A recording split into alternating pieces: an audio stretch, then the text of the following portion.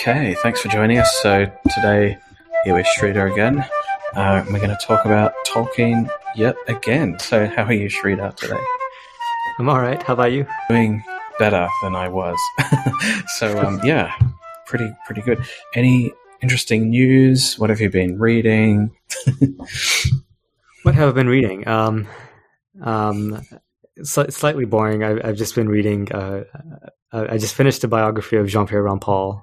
He was a flute player back in the 20th century. He was one of the people who made the flute into a sort of viable solo instrument that sort of played with orchestras, like soloed with orchestras, and gave recitals the way that pianists and violinists do. So, oh wow, yeah. So it's kind of boring since I'm a flute player. So I hate to tell people that I'm reading something so close to my own field, but sometimes you just have to read. You just have to read what you have to read for work, you know? I've read, obviously, writing a thesis, one reads tons of papers and books in the field, so I don't think there's anything unusual there. I've been reading, I finished a history of Russia, which obviously I bought and read because of the topical situation. I finished that. I think it's just The Penguin History of Russia. Modern Russia is the name of the book. It's quite a good précis on the history of, Russia, but also Ukraine to an extent as well. So that was good. And at the moment, I'm just finishing off some Roman-related material, which I was reading before. In addition to the Silmarillion, I guess, which we're also reading through. And recently I bought, the other day I bought a book of an essay collection from one of my favorite Australian writers, but was reviewed in the New York Times the other day. His name is Gerald Murnane, and actually he lives in my state, not too far away. But he's sort of known as a bit of a recluse. Never been on an aeroplane. Never travelled very far, sort of sits on his farm, serves beer at the local pub. But he's written a few very interesting conceptual novels, I guess you might say, the most famous of which is The Plains.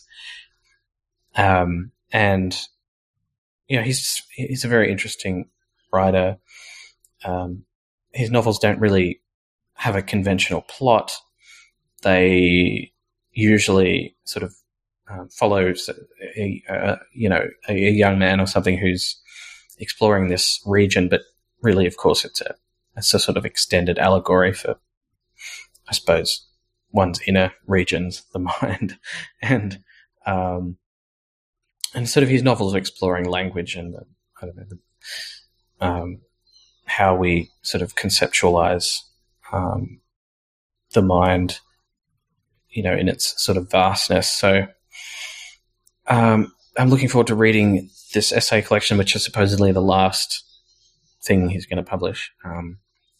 He is like 80-something. So, that'll be good to read. I mean, he was profiled in the New York Times a couple of years ago. And American novelists like Ben Lerner, who I've never read, but is apparently a big thing, are fans of his. So, he seems to have a bit of a following over there in the United States, or at least among some literary people.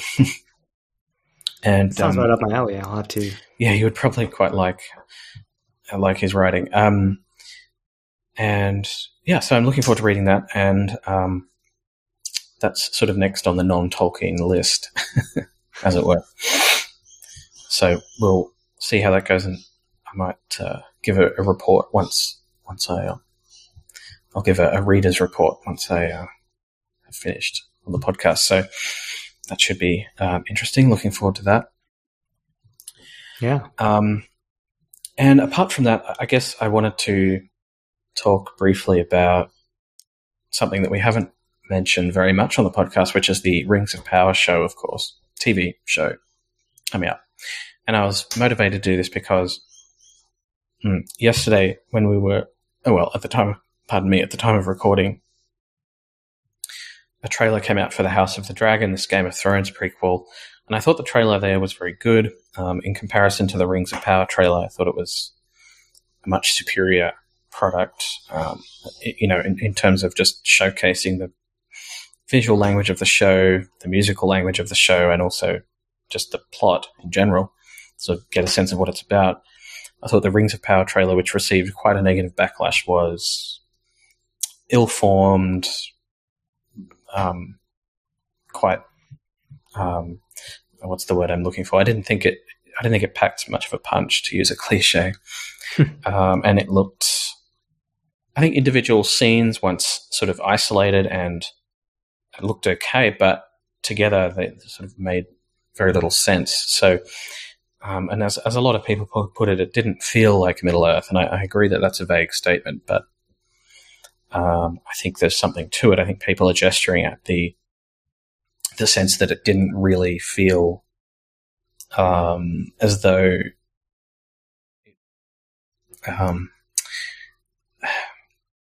it belonged in that world or was showcasing that world. So, I'm hoping the next trailer that comes out will improve on that. But, I'm just interested because both shows are coming out in, late August, early September.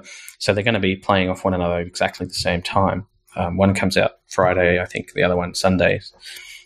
So we will have a few weeks there when these fantasy shows are literally a few days apart. Episodes are coming out a few days apart, so it'll be very interesting to see what happens. I watch very little television nowadays, so I'm not going to be watching House of the Dragon, at least as it comes out. But I will watch the Rings of Power show, of course, just to see how it is. But I don't know. What did you think of the trailers? And I don't know. I don't think you've seen Game of Thrones, right? You're not a huge fan of that, but I'd be curious to think of what you think. I'd be curious to see what you think, just as a matter of comparing them. Yeah, I guess to put my cards on the table right away, I was disappointed by both of them, but I was more disappointed by the Rings of Power one, mostly because I have high expectations of it. As you say, I'm not really a fan of Game of Thrones to begin with, so it doesn't really matter for me one way or another how that trailer looks. But the thing that stuck out to me for the Rings of Power one is exactly what you said, that it's a trailer that's completely devoid of substance. It's just the music is vague. It's just kind of general trailer music, and the I like what you said about the sort of it doesn't showcase the visual language of the show. That was a good way of putting it. I thought it's non-committal. It's just kind of a series of meaningless snapshots that don't really give you a sense of what they're trying to do with the show. Maybe that's because the trailer sucks. I'm hoping it's not because the show itself is going to be completely devoid of substance. Yeah, and that the trailer isn't showing anything because there's nothing to show, which is a very real possibility. Because the other thing that's true for both of these trailers is a general problem that I've been having with the state of modern cinema, and here we're sort of veering away from Tolkien specifically, but that's right. Go for it. But there's a way in which CGI and the overuse of it seems to be really ruining modern filmmaking, and this is both for cinema and television, which is more or less the same thing nowadays. And if you look to the original Lord of the Rings movies that were made, I don't know when were they, like 2000-ish, give or take a few years. Yeah. And obviously there was CGI used then, in bits, but those movies looked, for all their faults as an adaptation, those movies looked, compared to The Hobbit and compared to how the trailer makes the Rings of Power seem, they looked spectacular. And it was largely because a lot of it was real, right? And that's something that's a common theme with older movies compared to new movies. In the way that CGI is used. There was an article that this guy, his name is Eric Cole, he has a Substack called The Intrinsic Perspective, and he wrote an article about how CGI is ruining movies a while ago, and I thought that was really brilliant. And there was one comparison that stuck out about the sand in the recent movie Dune. Mm-hmm. And the sand in Lawrence of Arabia, and the way that the shadow is not completely, the shadows aren't completely opaque in Lawrence of Arabia, because that's not how shadows work. I'm not a scientist; I don't know exactly why that is.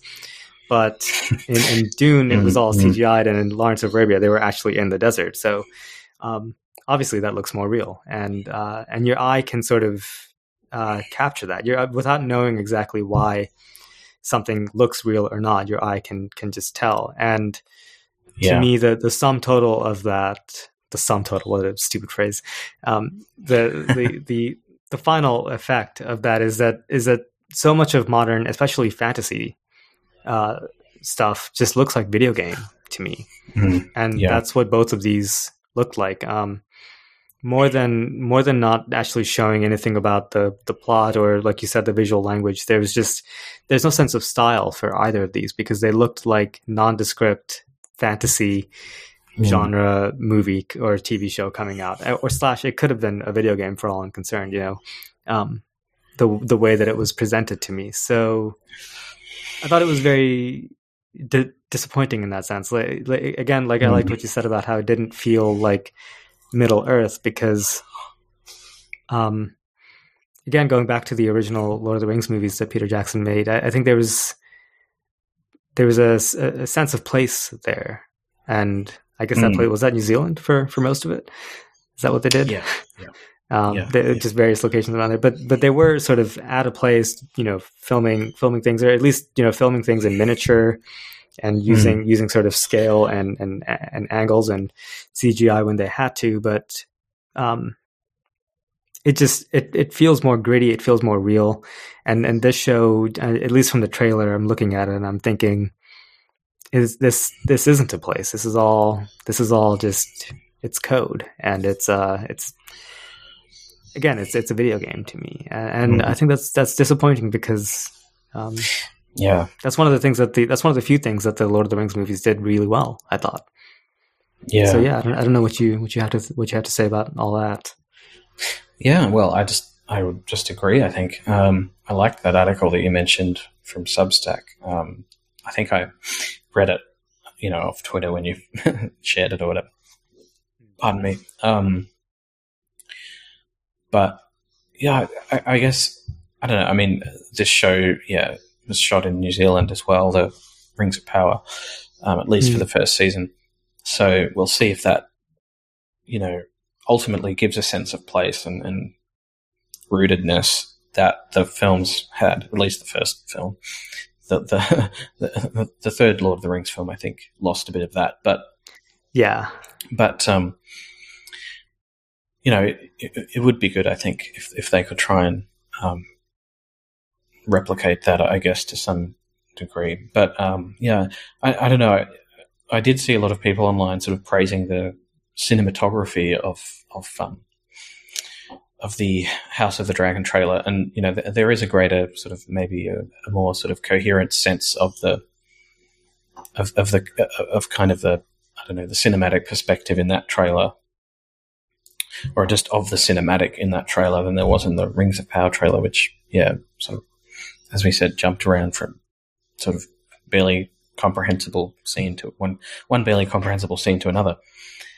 So, I hope the trailer is not a reflection of the show, and that it actually is good, because the last thing I want is for Game of Thrones to be like, somehow for that to sort of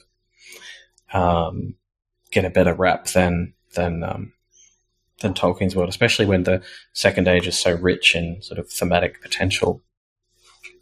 It would be unfortunate that Martin's kind of blasé blend of medievalism was, taken as sort of canonical. But we'll see, I guess. Yeah, that's my worry too. That it all just sort of blends together in general sort of like you said, just general fantasy, kind of banal. There's no real meat to it, and I worry that they're gonna go in that direction with the Tolkien, because I don't think it needs that. Whereas I haven't read Game of Thrones, but I get the sense that it is much more of a sort of what you would think is a traditional fantasy, and it does need the sort of the pyrotechnics, say, to make it work in a way that I'm not sure that.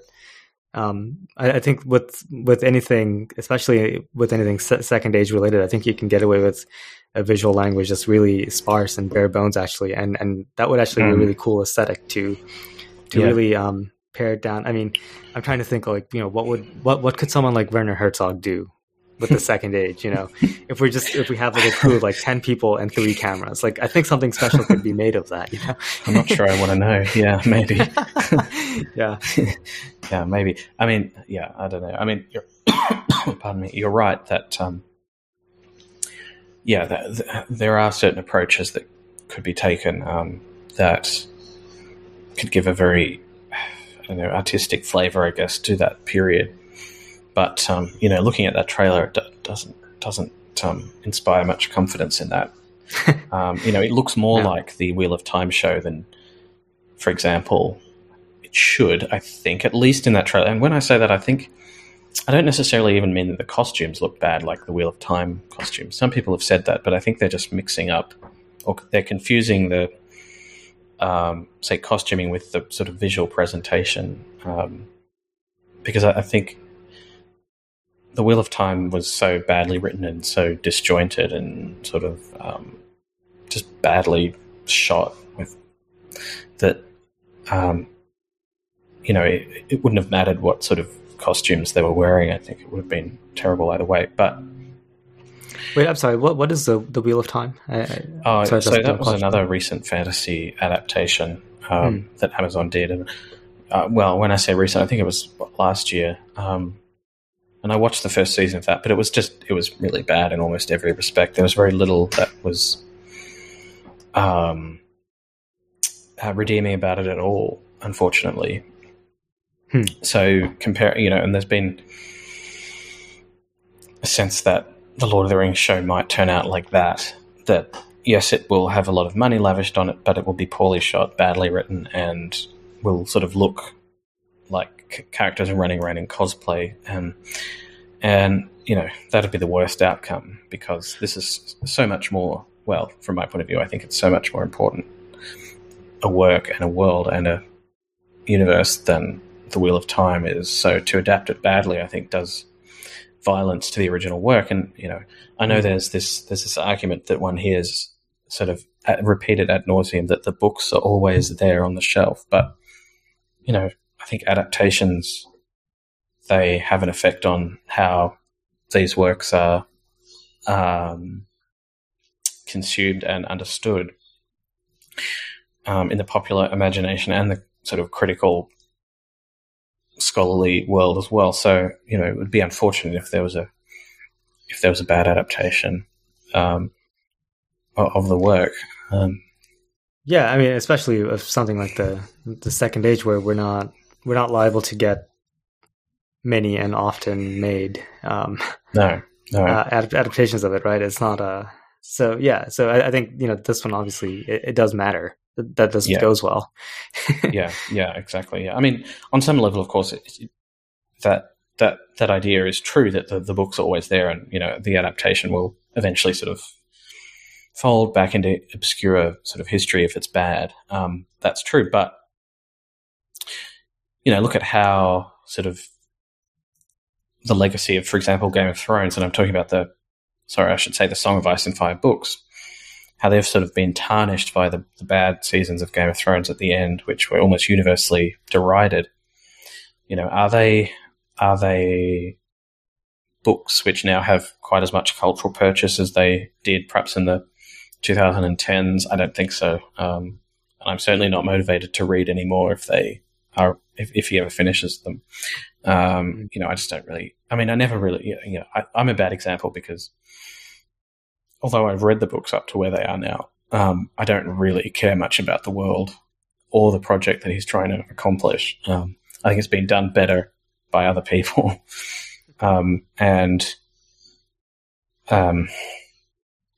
So I just think that the reputation of if you're worried about reputation of certain works, then adaptations do matter. If you're not worried about the reputation, then fine. But I think it can be important. I will say just real quick that there's a slight difference in that I think with Game of Thrones being so much less substantive, it's much more liable to be affected by shoddy adaptations of it of the books. Whereas I think Tolkien is, first of all, more removed from us, just in terms of that's true time, and secondly, it has more of a secure place in literature and scholarship. That I think a bad adaptation wouldn't be good for it, but I think it could shake it off in a way that I'm not sure that Game of Thrones could. And again, I haven't read Game of Thrones or seen it, so maybe I'm just talking out of my ass. But to me, there's not much in there that's, or sorry, not maybe. I'm definitely talking out of my ass. But to me, there's not there doesn't seem to be much substance that it could sustain itself through the generations. On its own, and certainly not being sandbagged by a bad adaptation. So, yeah, I mean that's maybe true. I have my own opinions on Game of Thrones, which we can get into perhaps another time. But and perhaps we can watch an episode of the House of the Dragon show or something. It'd be interesting to talk about it while the show is coming out, and we could sort of compare. The shows, but maybe the first episodes or something. I wouldn't want to do that for every episode. I think that would get tedious, and that's not what this podcast is. But maybe the first episode. That would be a real pivot, huh? From reading Tolkien to watching Game of Thrones. Well, there's already a million Game of Thrones podcasts, so I don't want to add to that. But so anyway, look, I just wanted to mention that and talk about it. And of course, we will talk about the show when it comes out. I think that's unavoidable, and I am genuinely looking forward to it. Actually, it's got some good actors in it. Morpeth Clark, who's playing Galadriel, is great, and so I'm looking forward to her performance. And if the writing's good, I'll forgive set design. If the set design's bad, if the writing's good, then I'll be interested in the show. Sure. But of course, I want it to look good, and I don't think I suspect that the trailer is not, at least not fully representative of how the show will sort of look. I think it will be more cinematic, and with the right score, it'll sort of feel different as well. I think people don't realize perhaps how much their emotions are affected by the music, or how much the response is affected by the music. And of course, as you mentioned, the trailer music for the Rings of Power was some generic theme, whereas the trailer music for House of the Dragon was from the composer. What's his name?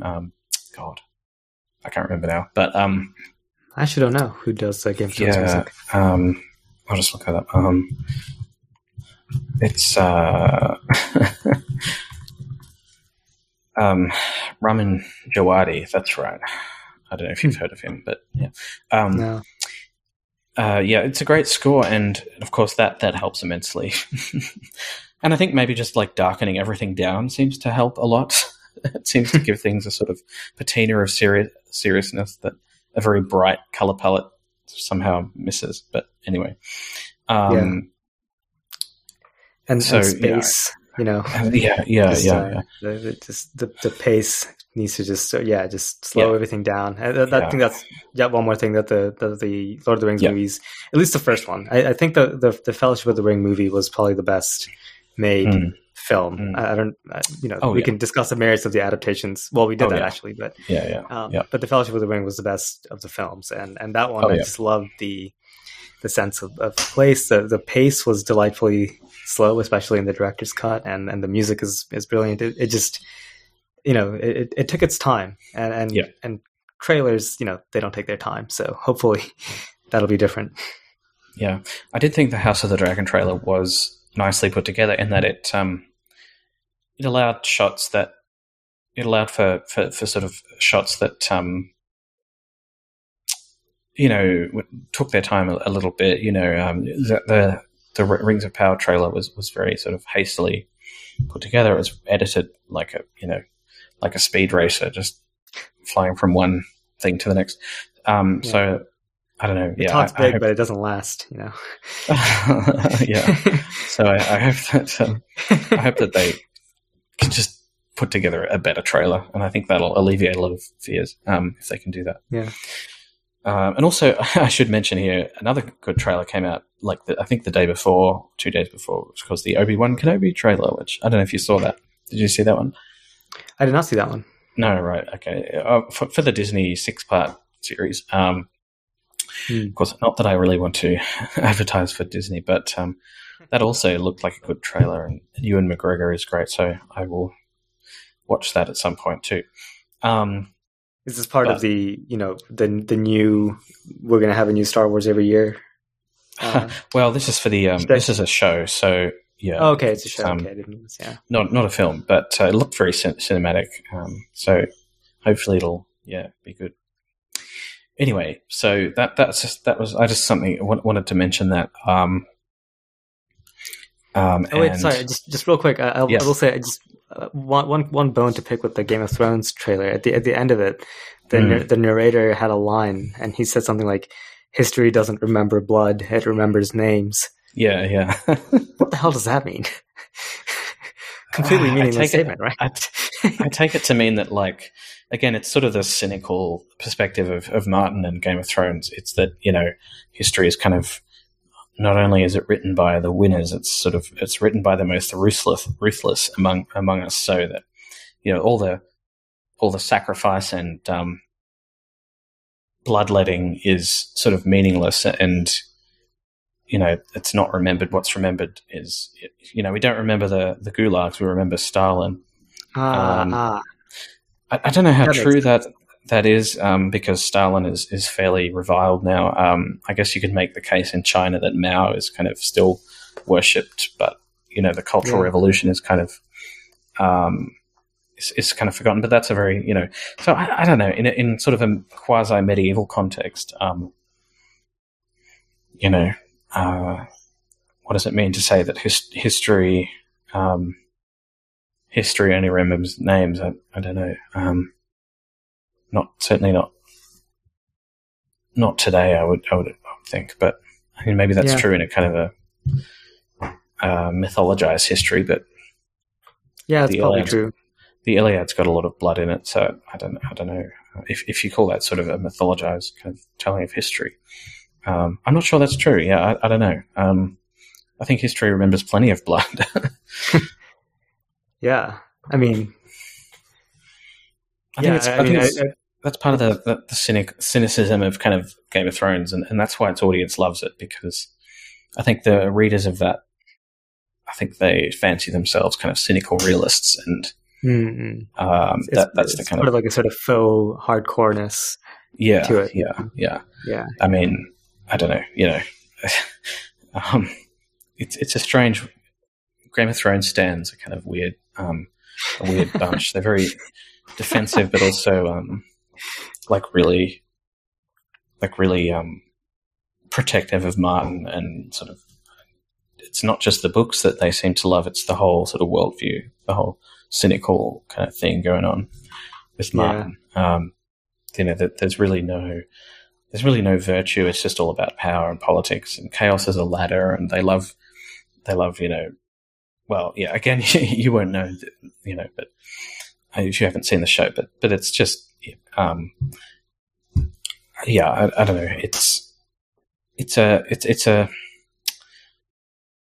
know. I don't know, what would you call it? It's a phase in fantasy that sort of happened, the grimdark phase, I guess, so called. And my feeling is that that's not sort of 2000s, 2010s kind of over now.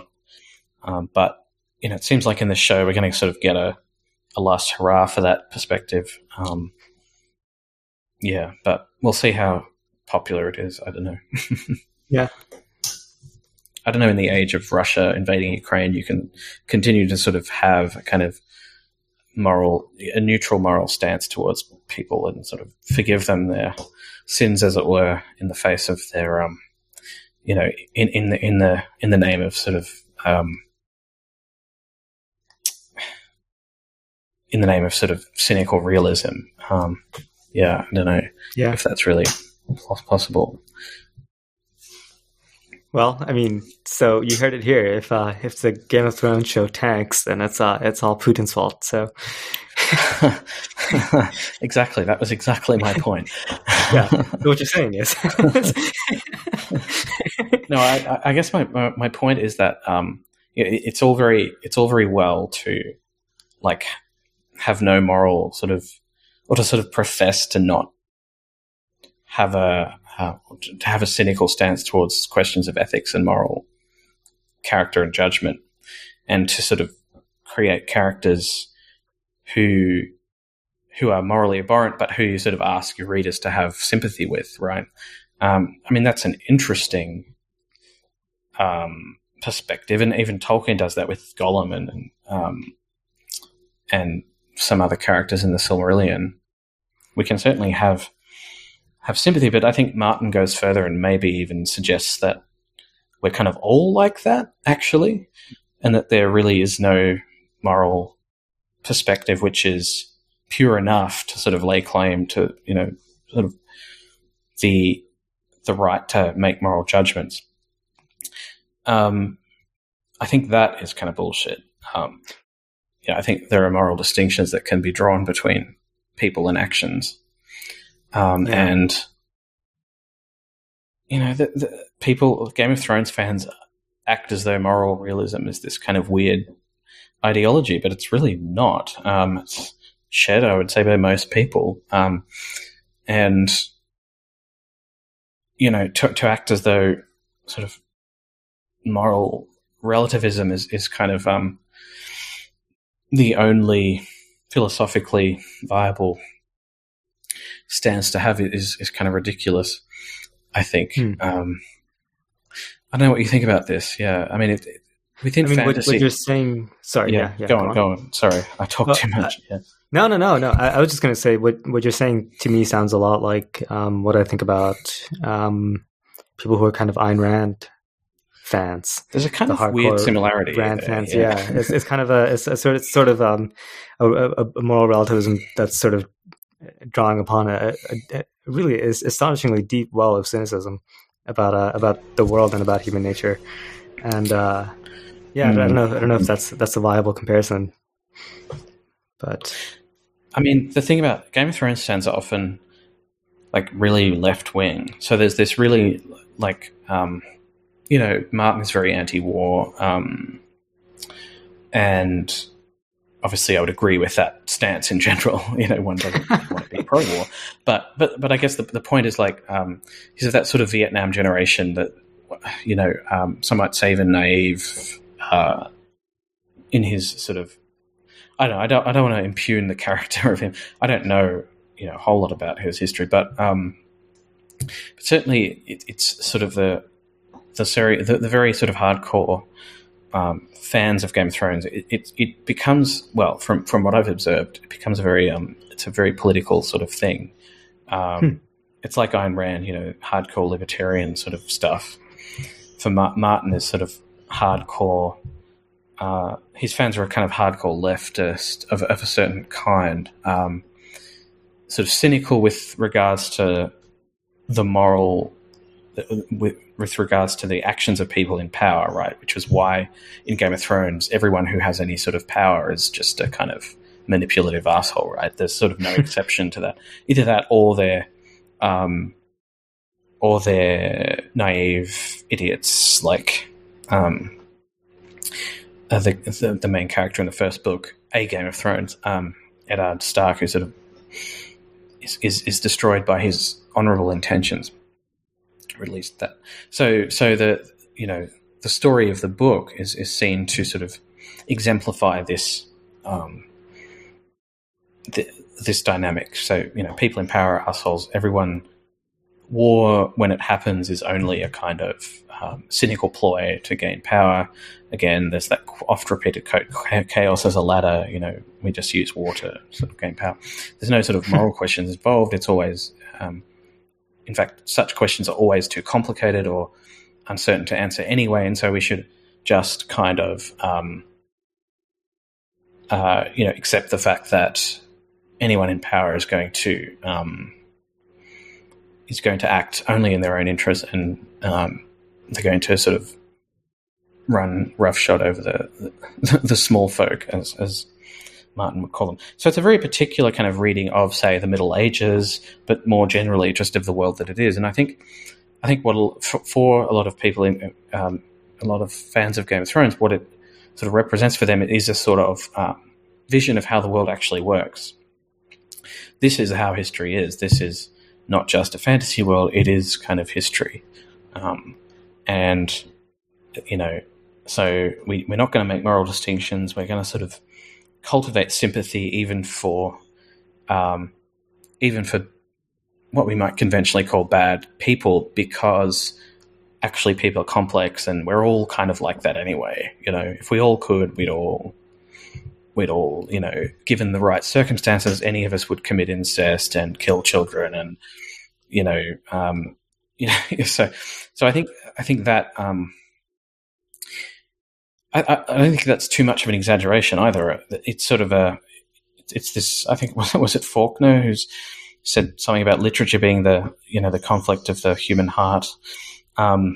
You would know that better than me, I suspect. But that's sort of actually, the I don't know that. Oh, okay, that's sort of the mantra. I think was it Faulkner? Literature is about the human heart in conflict with itself. Paraphrasing. So that's sort of the mantra, right? It's like there are no sides. It's all just, we're all just the same kind of, yeah. So I know that I said before this wouldn't be about Game of Thrones, but I think it's an interesting, what's interesting about these two shows coming up and battling literally, in the same sort of space, the same time frame is that, will there be a kind of very clear distinction shown in these shows between these sort of this cynical vision of the world where,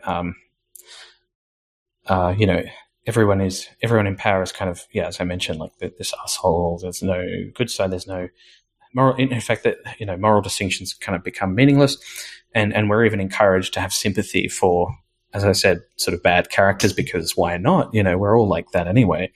Or do we have a world where moral distinctions can be drawn, and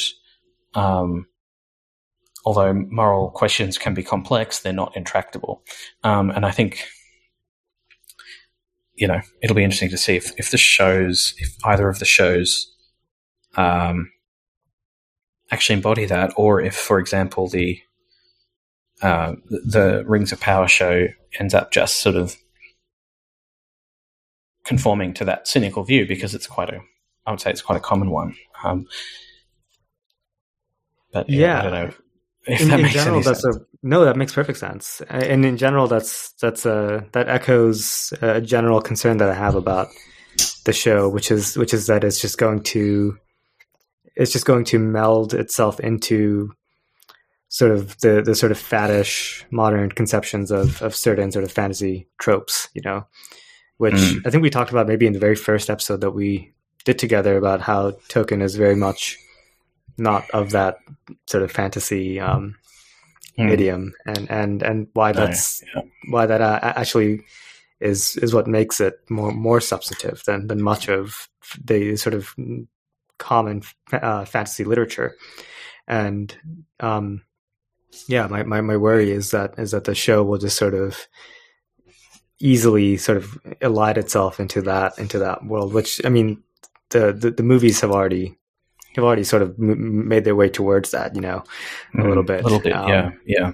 So it'll be interesting, like you said, to watch them side by side and see how distinct they are, because the source material seems to be very distinct. Yeah. So that's not to say that, and that's not to say that Tolkien doesn't have sort of internal conflict within characters, but it comes from a different, I guess, philosophical sentiment or a different set of sentiments. And I think that's what people are sort of detecting when they say things like Tolkien talks about good and evil, but nothing in between. I mean, first of all, that's wrong. But I think what that sort of statement is saying is that Tolkien has a kind of moral sensibility and makes moral judgments about characters, and therefore maybe steals or maybe confiscates that capacity from the reader by making it himself. So in Martin, for example, when we meet, now this won't make sense to you, but hopefully listeners will understand. But there's a character, for example, Jaime Lannister in the novels, who is sort of given a whole arc, and by any conventional moral standard, he is like a fairly bad character, right? But we're sort of encouraged to grow with the character and develop sympathy for the character. And we don't know how the character will end up in the books because they have the last couple of books are not, well, they haven't been finished and produced, published.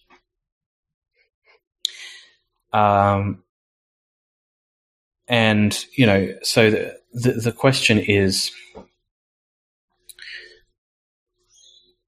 you know, so literature can obviously do that. It's in its power to sort of affect, it has within its power the ability to affect sympathy for certain characters. And one perspective might be that Martin simply leaves it up to the reader to, you know, as to their judgment of that character.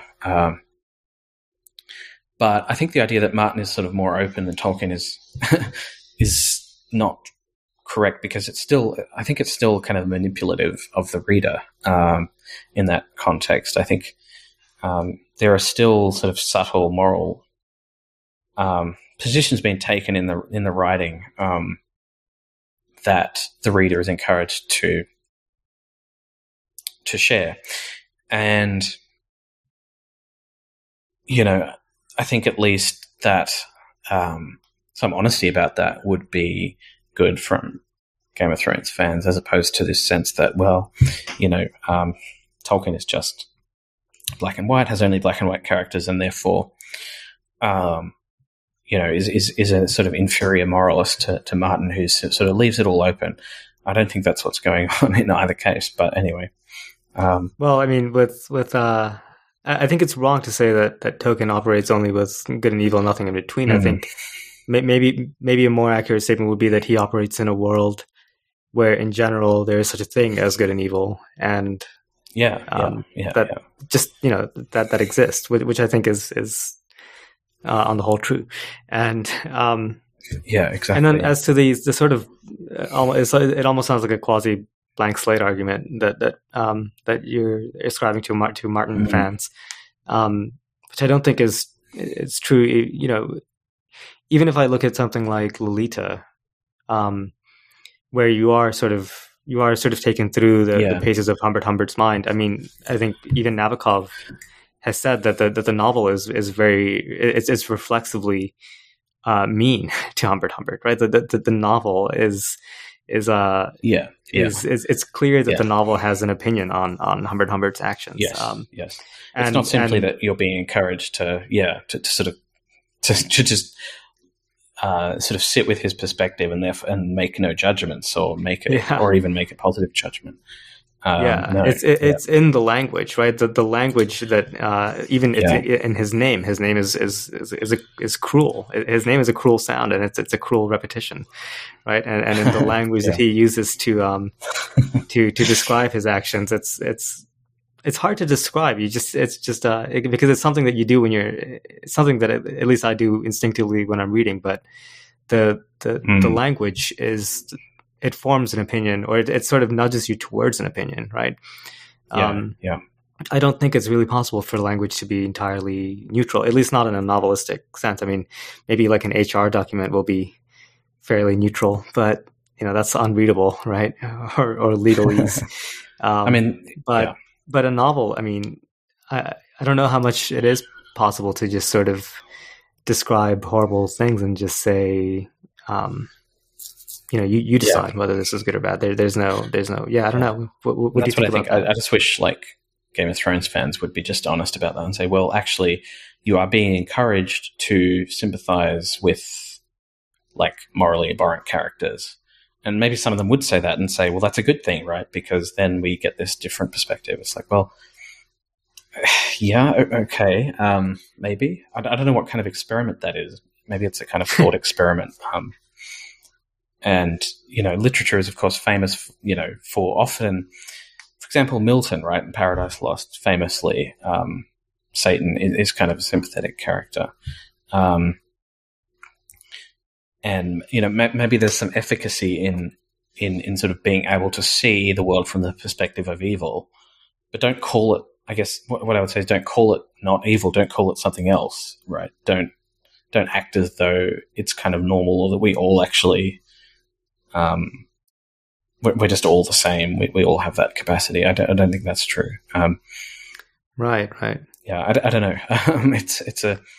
I detect some sort of hypocrisy there that kind of annoys me, or some sort of like moral naivety. Like, and I guess my original point going back to that was that now that we in this world where there's sort of clear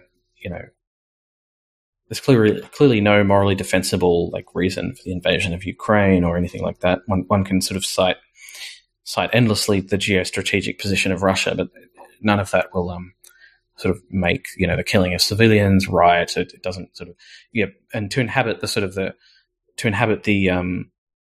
consciousness of the Russian soldiers doing that killing would not, I think, might be of interest, might be of psychological interest, but it wouldn't change the moral balance in any way. So I don't know about the efficacy of sort of using fantasy literature as a kind of this kind of morally relative space. I don't think it says very much or does anything interesting with questions of ethics, because in the end, again, I just think you're being asked to sympathize with morally dubious people, morally dubious characters, and I don't know what that sort of achieves. Yeah, and I think the crux of it is that, how do I say this? So it would be one thing to, or not. It's not that it would be one thing, but so let's stick with this case of let's say there's a novel about Russian general who's ordering, the shelling of the children's hospital in Mariupol or something like that. Very specific novel. Yeah. Yeah. Well, yeah. I'm not sure how fun that would be, but here we are. And it's the novel that sort of tries to explore his psyche and sort of get the reader to sort of go through the paces of his mind. That novel would be interesting only insofar as it then takes a stance on the general morality of that general or of what's happening, because the whole thing is pointless. The whole thing of learning, the whole thing of sort of trying to get into the mind of evil is pointless if you don't admit that it's evil, right? If you, I don't know if that makes any sense, but again, or going back to Humbert. I mean, there's only a substance in the narration of Lolita, because the novel is clear that this is wrong, that this is this is a tragedy, and it's an important act. It's a series of important acts that Humbert is carrying out. So the whole thing of being asked to sympathize with evil it loses its ground as soon as you fail to admit that evil exists. So that's where the sort of the meek the sort of relativist position just completely fails to me as fiction. It also fails as ethics for all the reasons that you pointed out, but to me it also just the times that I read books like that, I think there's no there's nothing there for me to latch onto. I don't know what you have to say about that. Could one write a novel about Stalin, inhabiting Stalin's point of view that that is not asking you to cast judgment on him? I guess you could, in a sort of limited sense, right? You could sort of try and do that, but I don't know how you could sustain that neutrality for very long. But I think that's essentially what Martin does, except he uses fictional characters, but they're sort of similarly morally abhorrent. And so I don't know really what the point of doing that is, apart from to ask the reader to believe that we're all sort of in that position, that we're somehow all like that. Right. That it's actually it's power only that's the corrupting influence, and that actually we're all the same, and we would all act the same if we were given the same sort of skills. And I think his fans kind of see this as a kind of hard-hitting realism, like, this is the mature way to think about power. I mean, to me, that's just like you said, it's a faux hard-hitting realism, but it's essentially a variation on the same argument that say Christians use when they say that if it weren't for God, we would all be raping and pillaging, and like I just think why in that case, I don't know, like why in that case make moral judgments about the world? Like why condemn Putin? I mean, if we're all just kind of like that, what does it matter? We're all just interchangeable with him. If we were in the same situation, we're leaders of Russia, well, we'd want to invade Ukraine too, because there are sort of geostrategic imperatives to do so.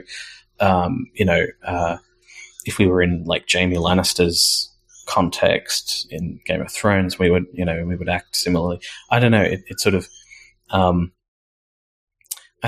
guess, in the case of that character, sort of has this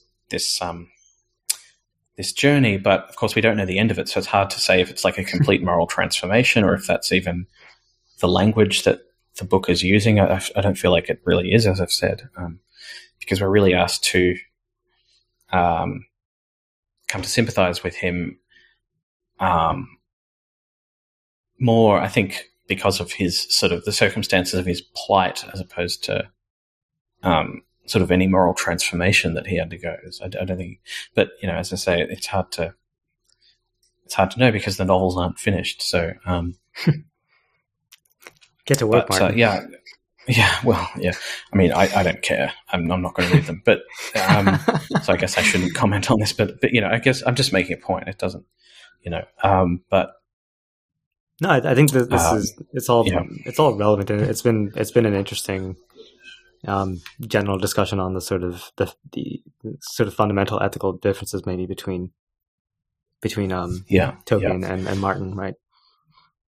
Yeah. So anyway, that was a long digression, but I think interesting. And we kind of did our Game of Thrones episode now.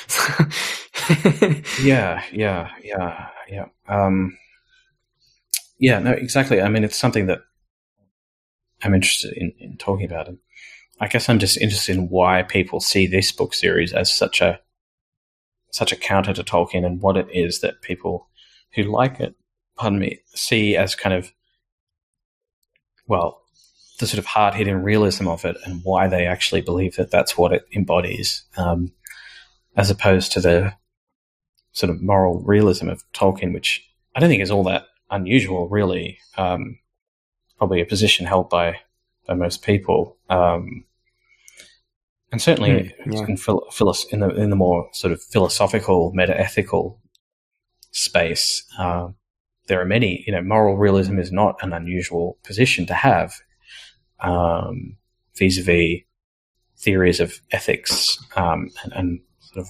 So why in some circles, especially in fantasy literature, moral relativism has become such a chic position is uncertain to me, and maybe it's just the case in literature in general, but I'm not sure if you have any sense of why that might be. But yeah, I mean, that's an interesting question, and it's also interesting what you say. It's totally true that I don't know many philosophers, or I don't really move in those circles, so I don't know what's hip right now in sort of the academic side of philosophy. I'm sure there are always sort of new there's like a cyclical fad situation going on that happens in all fields, but certainly the average person that you would meet on the street is a moral realist, right? I mean, if you just, I mean, so that's certainly the case. As for fantasy, I mean, I do wonder if it's just a general trend in fiction, because it seems to me that's kind of the hip thing in television too. Like I don't watch all that much TV, so again, I'm going to be talking maybe about shows that I haven't fully seen, but it seems like there's been I've seen trailers for, seen sort of articles about an increasing number of shows that seem to not just be focused on an anti-hero, but a really sort of a real sort of debauched protagonist, right? And it seems kind of maybe it seems like a bit sort of hard ass to watch it and to like it, and it seems to be a general trend that like is Dexter a show like that? Is that one? Maybe I haven't seen it in so long, but yes, I think in general I'd agree with that. Yeah. And that I think is just again, like there's a cycle of fads in everything, and I wonder if we're just in one where it's kind of cool to have sort of, you know, Lannister-esque figures, and it's kind of cool to sort of like that.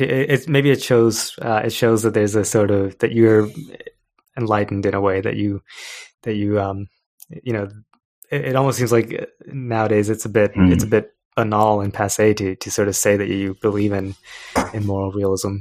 At least in some spaces, maybe. Even though, like you said, like I think the average person is still a realist in their day-to-day lives. And I think like most people operate on the assumption of moral realism, but I think once we start talking about it, I think people maybe feel a little bit embarrassed to admit that, right? Like there's a bit of a there's a bit of in the general culture, it seems to me that it's a bit passé to not be cynical about things, right? That's kind of the general mode of discourse. Perhaps, Well, perhaps there's a turn back to sort of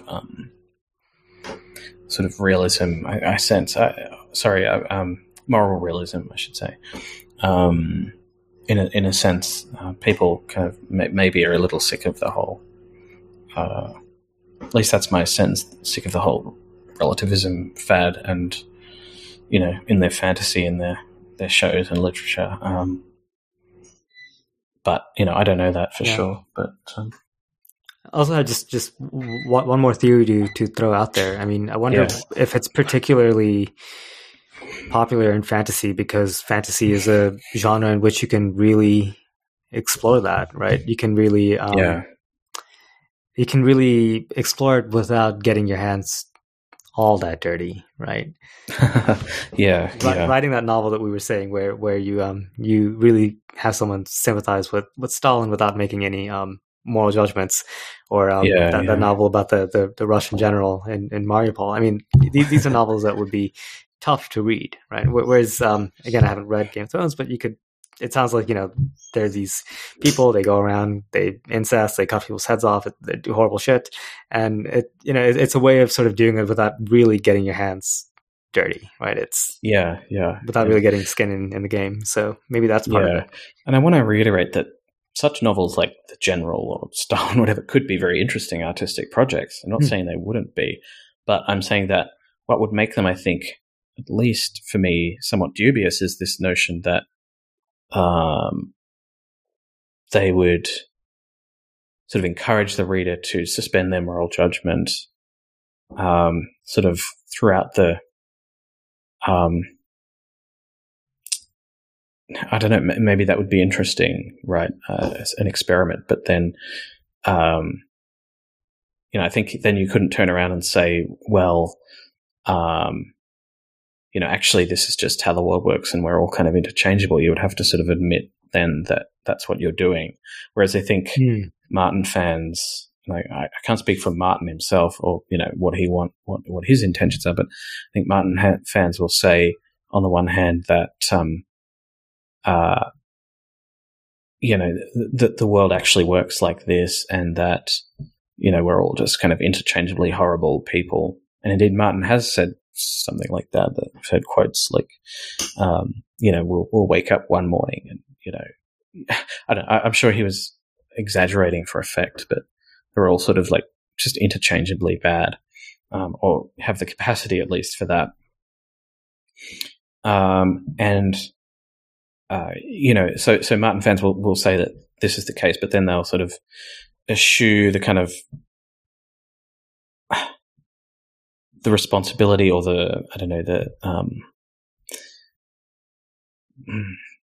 they won't sort of admit to the fact that the novel is actually just asking them to, as I say, to even sympathize and empathize with people sort of that same moral caliber or lack of moral caliber as as a historical like personage like Stalin, right? Who's just sort of who knows, who may have, like Hitler loved animals or something, and therefore sort of in the mind of the reader, has some sympathetic quality and is therefore sort of approachable on some level. And therefore, who are we to judge them, because we're all, again, we're all sort of the same. But they won't sort of admit to that. It's sort of, we're just reading sophisticated literature that doesn't take a stance on this stuff, as though literature can't take a stance. But, I think, as you mentioned, even where literature explores characters like that, it can still have a sort of moral position. Yeah.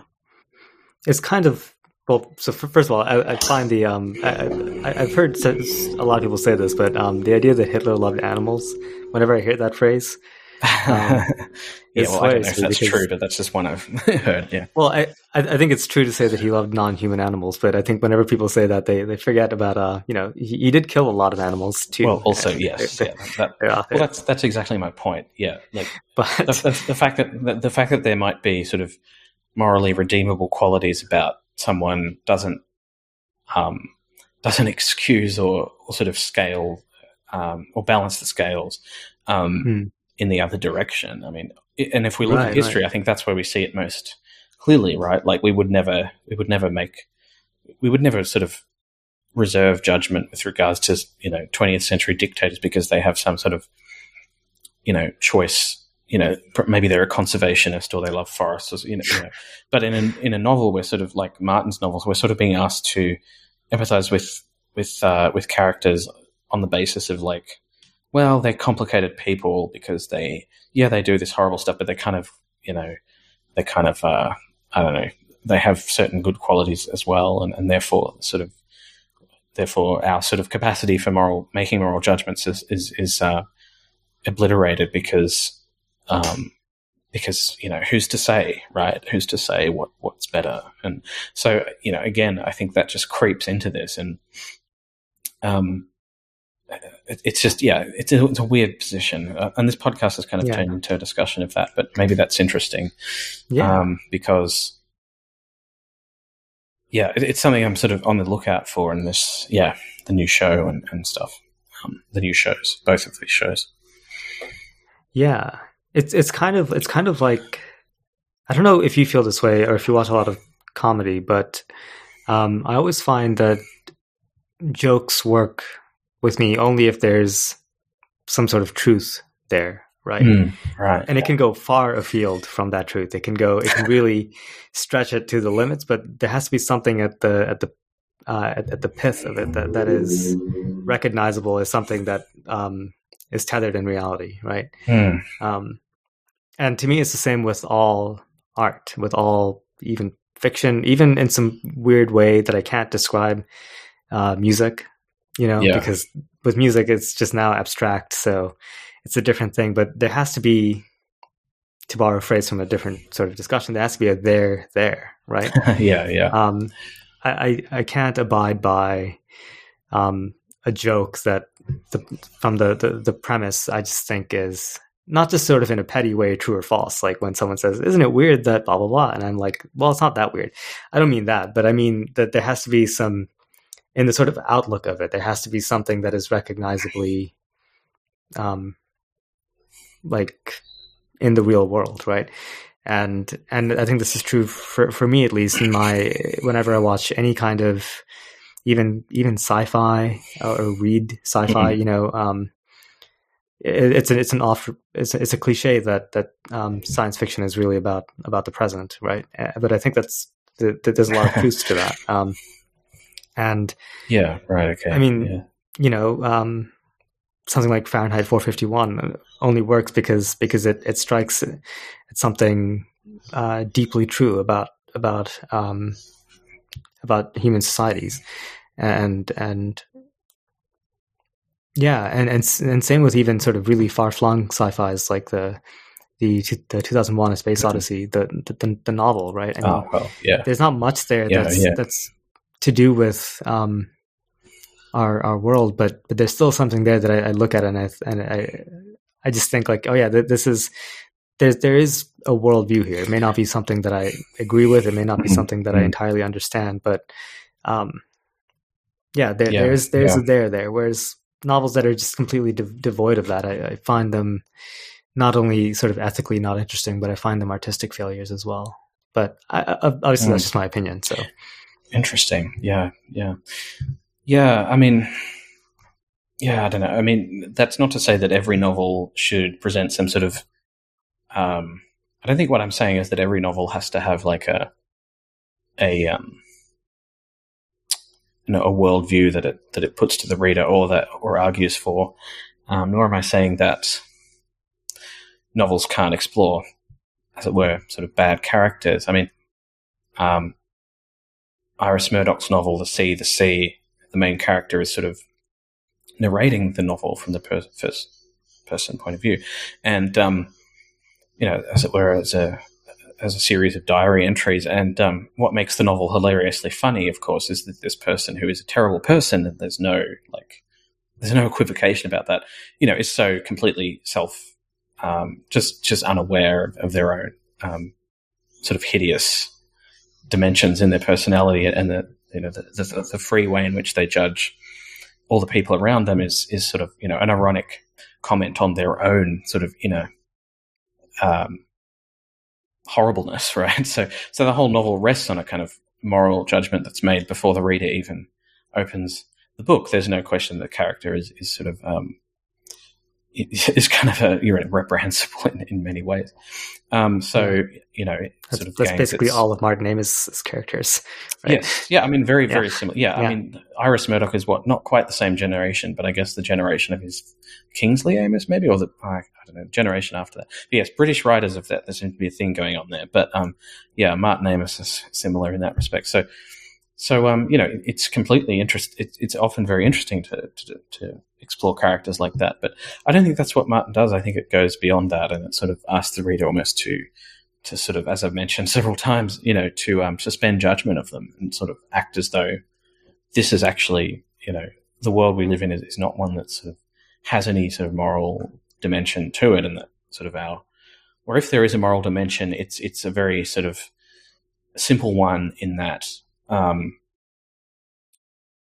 that people in power are just universally bad, but also kind of sympathetic, because if the peasants changed places with the lords, they would just sort of act in the same way. I guess in some sense that's a very left-wing position again, because it's sort of almost critiquing the system, and the characters therein are sort of sympathetic because they can't really do anything about it. They're sort of fated to be that way anyway. And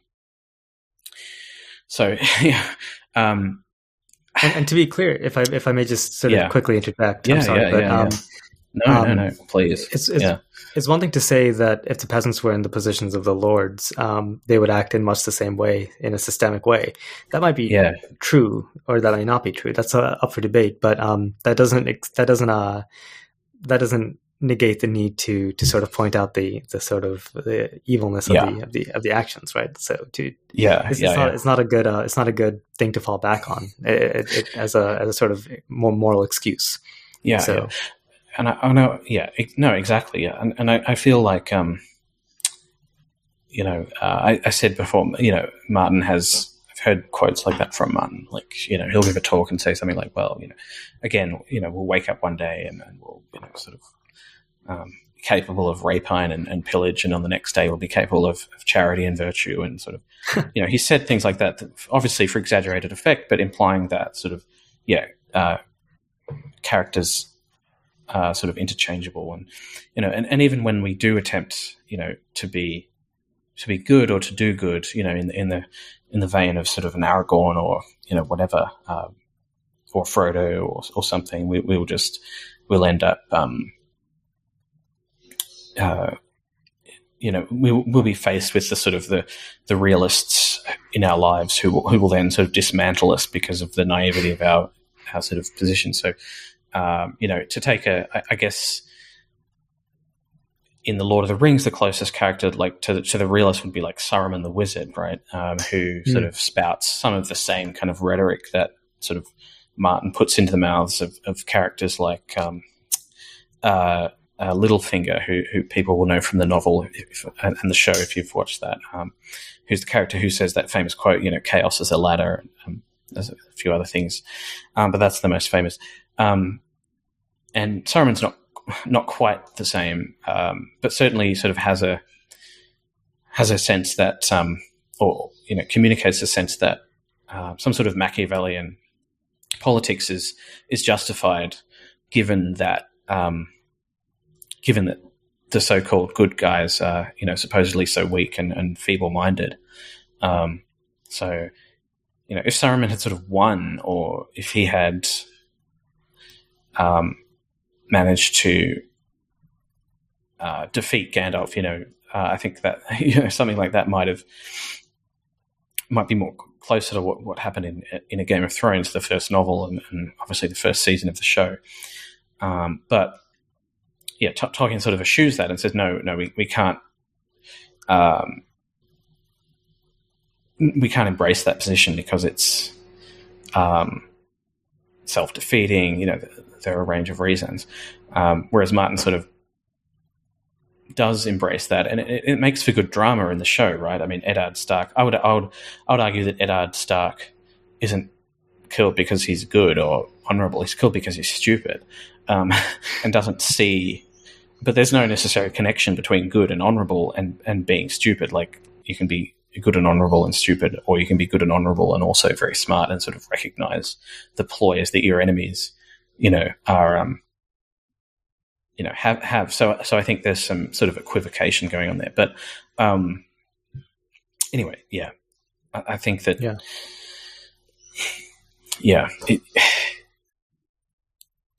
I think that Martin's attempt to sort of deconstruct Tolkien, sort of both misunderstands Tolkien, but also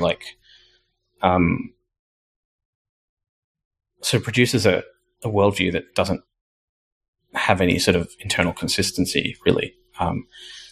Because, as I said, we're being asked to both sort of sympathize with morally dubious characters, but then also to believe that this is how the world really works, that we're all interchangeable with such people, which I think is just sort of wrong on several levels. But that also this is, as I say, that this is somehow representative of the real world. So if you want to stay on this for a little bit longer, we may as well. We've been here for an hour already. So honestly, I think this podcast is going to be about this. So yeah. So we may as well. I have a question for you about Game of Thrones. One of the things that I've heard sort of my friends here and there who either read the books or watch the show say is that one of the things they love about it is that it's entirely unpredictable, and that it's that Martin, like they kind of paint Martin out to be this guy who's absolutely ruthless and that's badass, and like even you never know when a protagonist is going to get axed or whatever, and I wonder if, and I guess my question is if that has anything to do with this sort of deeply sort of cynical, chaotic worldview that's I think so. that's relativistic, and do you think do you think so? We talked a lot about the ethics of that, but do you think that also fails at an artistic level, or do you think that's a strength for the book? Well, I think it's because to me, just real quick, it kind of reminds me of like a musical analogy would be like, obviously there's tonal music and atonal music, but even within atonal music, there's usually a sort of internally consistent system, like the 12-tone series, and we don't really need to get into that, but it just basically it moves from one internally consistent system to another. And even some of the chants music that I really enjoy, it's the same thing. It's there's more chants in the thing, but there's actually a really rigorous sort of internal consistency about it, and that's to me what makes music. Short of that, you may as well be taking a walk out in the traffic, and that really is sort of noise, pure chance without any sort of internal consistency, but there's no artifice there. So I don't know if that's I just sort of you can sort of freely riff on all of that, but yeah. I mean, I think that that certainly was a kind of draw for people to Game of Thrones, because as I mentioned, this character Eddard, who was sort of built up as a kind of noble character in the first book, and then spoilers, dies at the end, is executed at the end of the first book. Which is a supposedly surprising. I think anyone who's read a lot of literature won't necessarily find anything new there, but maybe for those who've only read, fantasy novels written between 1970 and 1995 will find that interesting. But that's a sick burn, man. Well, I guess my point is that like Martin is doing a lot of things that other people have done better, and I guess he's doing them in the fantasy genre, but I don't know. I mean, even Tolkien kills characters off, like in the Silmarillion. Yeah, I mean, in the Lord of the Rings, I know that, sure, it's true that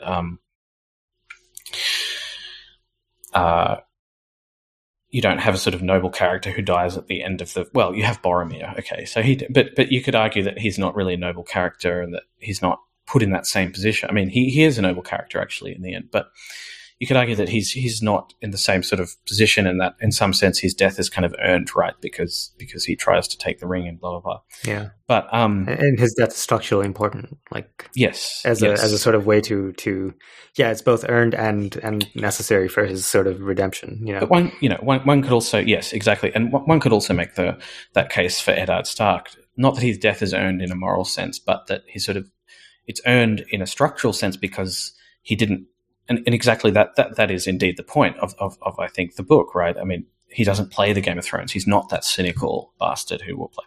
Now, as I said before, whether there is a necessary connection between sort of being cynical and sort of amoral, and then on the one hand, and sort of a naivety and sort of nobility on the other, is, I think, again, a sort of false equivalence. I think one could easily imagine a sort of a noble figure who is also, if not themselves, a Machiavellian, who is aware of their schemes and strategies, right? One could imagine an Eddard Stark who sees right through Littlefinger. Now, you might say the point the book is making is that if you are that noble, you sort of can't recognize ignobility in your midst. You just sort of, and okay, I mean, I guess that's a defensible position. You could sort of say that, but the people who sort of have this sort of high moral position are kind of incapable of sort of seeing the flaws in others. But I don't know if that's true. I mean, it certainly makes for interesting drama, and in that first novel, at any rate, I think, which is, I think, still just the best of those novels. One I think the character of Eddard Stark is painted pretty well, and one can believe that he would end up in that situation. But again, I don't think it's because he's noble. I think it's because he's sort of stupid and doesn't seem to recognize like the scheming that's going on around him. And I don't know how anyone could trust someone like Littlefinger anyway. So I don't know, sort of, it's sort of almost unbelievable to me that he would have trusted this guy. Anyway, again, with a name like Littlefinger, well, exactly. I mean, how could you? But so yes. I mean, it's on the one hand, it's kind of an interesting ploy, but then I think the notion that sort of is what sets Martin apart from Tolkien is,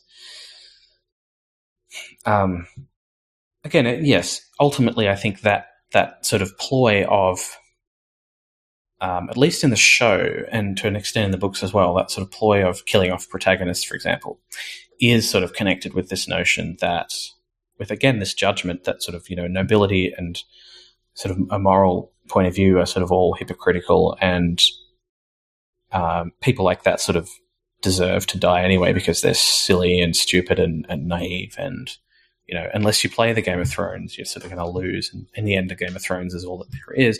And there were some words to that effect in this new trailer, right? The House of the Dragon trailer.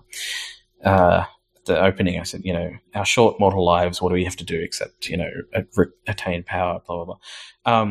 And again, so yes, it is sort of, it's both sort of an interesting one-off literary thing, but then it becomes, and of course, for those who've read Game of Thrones, the Red Wedding, of course, is another example of this. And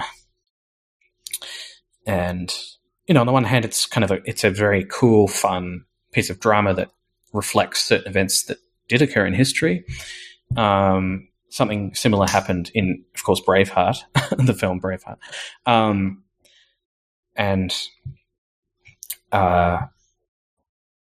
So such things, of course, do occur, but again, it's not the sort of event like that itself that is that is odd to me. It's the notion, it's the sort of position connected to it that sort of says that, well, because the noble are so naive and stupid, and apparently this is just universally true,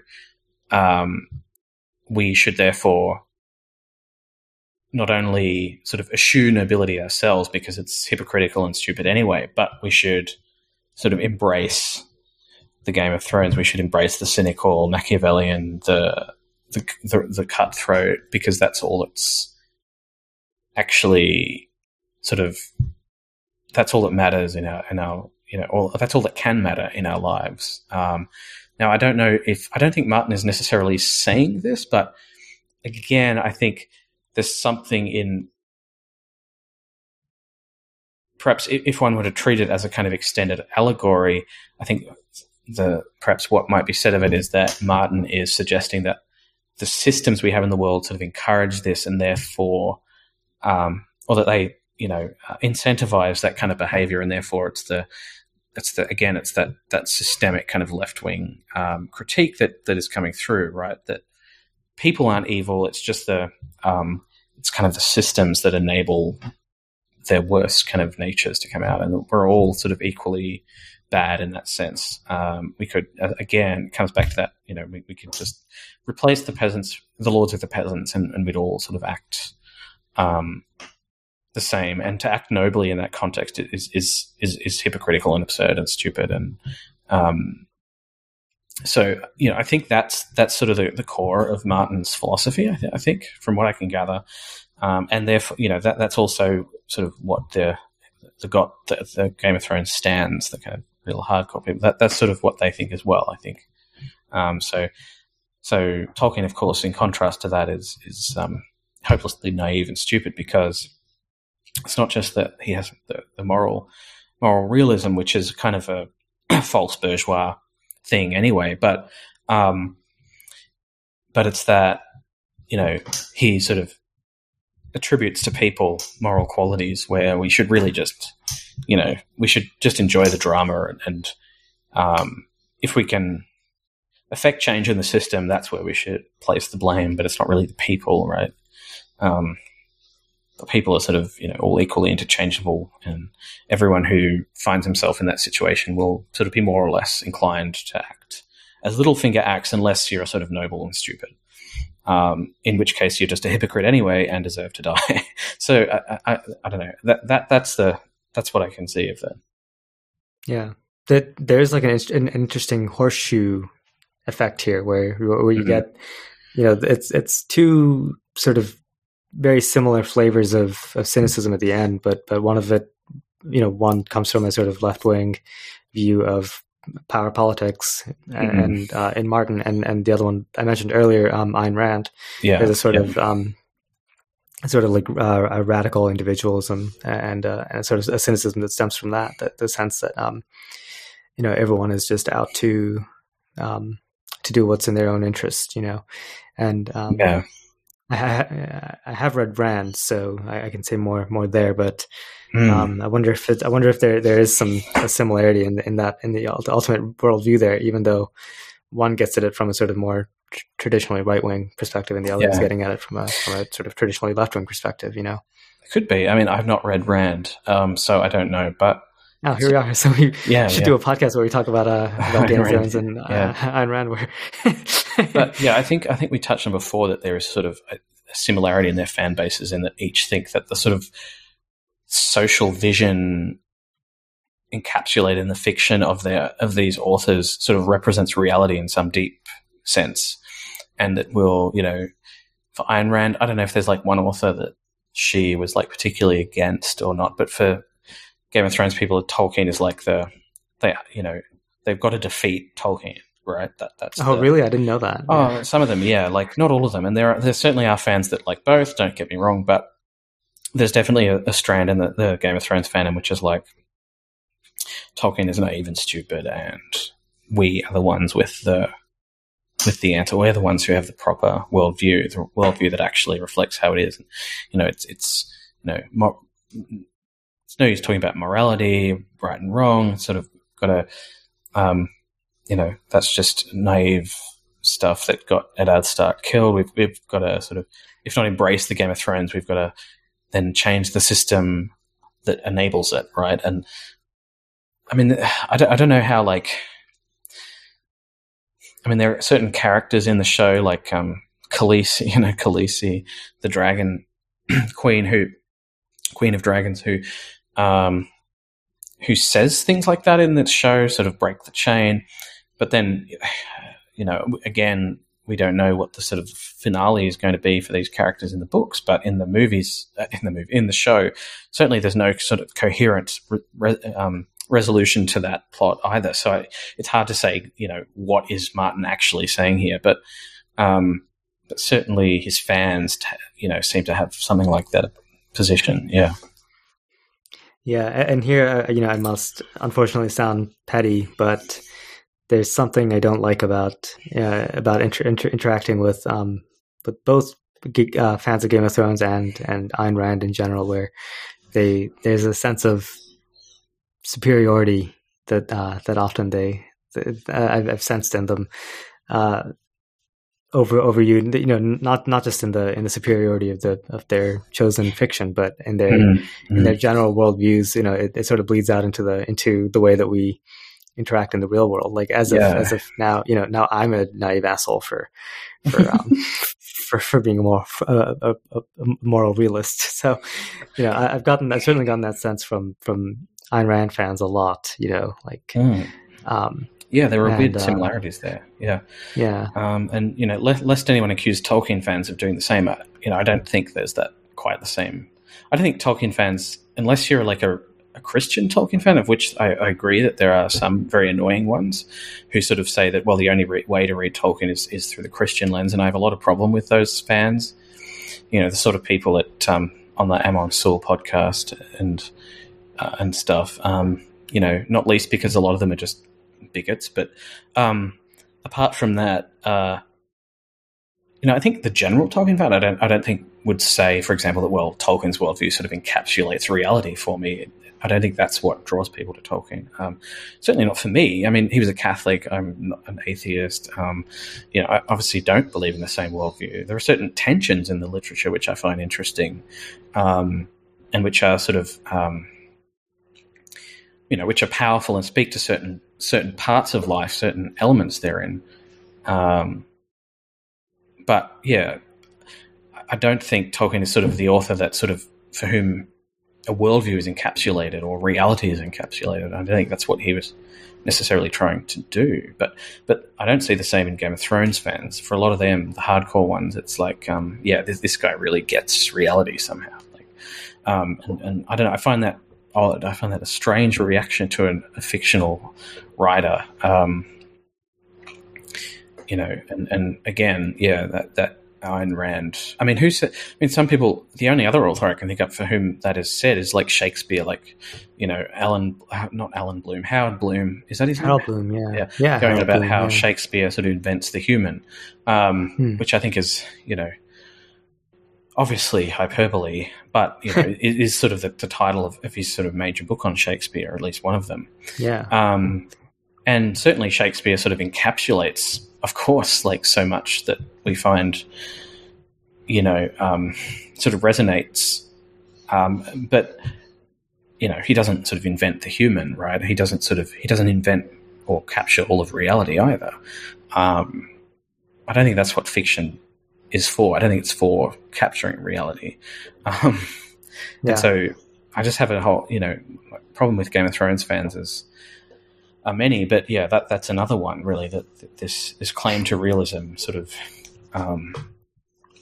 Firstly, Shakespeare said everything Martin said, and better, and more nuanced ways. So go and read Shakespeare, and stop touting Martin as this kind of an incredible inventor. It's just not. I mean, I think that could be said for. Sorry, yeah, go on. That could be said for any writer. Any writer, yeah. I mean, yeah, sure. Just everyone should just bugger off and go read Shakespeare. I think we'd all be better for it. Yeah. Spend more. No, I agree with that. Yeah, it's incredible. Yeah, I think Tolkien captures nostalgia in a way that I think very few authors have. I think that's something that I think is true of Tolkien. Even Shakespeare, I don't think captures feeling of nostalgia quite the way Tolkien does. And I think that's because he's doing a very particular thing with sort of making this history out of his own invented mythology and stuff. But anyway. So I think I'm biased, but I think Tolkien has some claim there, but certainly I don't think Martin does particularly. I think the Bloom comparison is interesting, and maybe I actually like Bloom a lot, and I think he has some interesting points to make about literature, and I like a lot of his essays on Shakespeare as well. And I like that book, sure, inventing the human, or inventing human. I was just using that as a to pick on Bloom, but just to say that people have said that. That he sort of invents consciousness or something. It's like right. Have you read Sophocles? Come on. I was going to say the same thing, which is that I sort of know what he's. And I think I would even take it further, and I remember there was an essay on Hamlet that he wrote. Where he talks about now my memory may be failing me, and some Harold Bloom fans will come out and stick me to the wall. But I think he talks about Hamlet, the way that Hamlet talks to himself, sort of inventing the human sort of subconscious, right? I find that, and maybe it's hyperbolic, and maybe I'm not smart enough to understand what Bloom is trying to get at here. But to me, it's kind of it's almost sounds stupid to say, but it's obviously patently untrue, because Shakespeare had to write Hamlet from somewhere. He did, and I would even say, go back to Sophocles and Euripides. They had to write from somewhere. To me, it seems clear that it's the human conscience that makes fiction, and not the other way around. Yes, sure. Yeah, right? yeah. I mean, Exactly. unless I'm misunderstanding Bloom.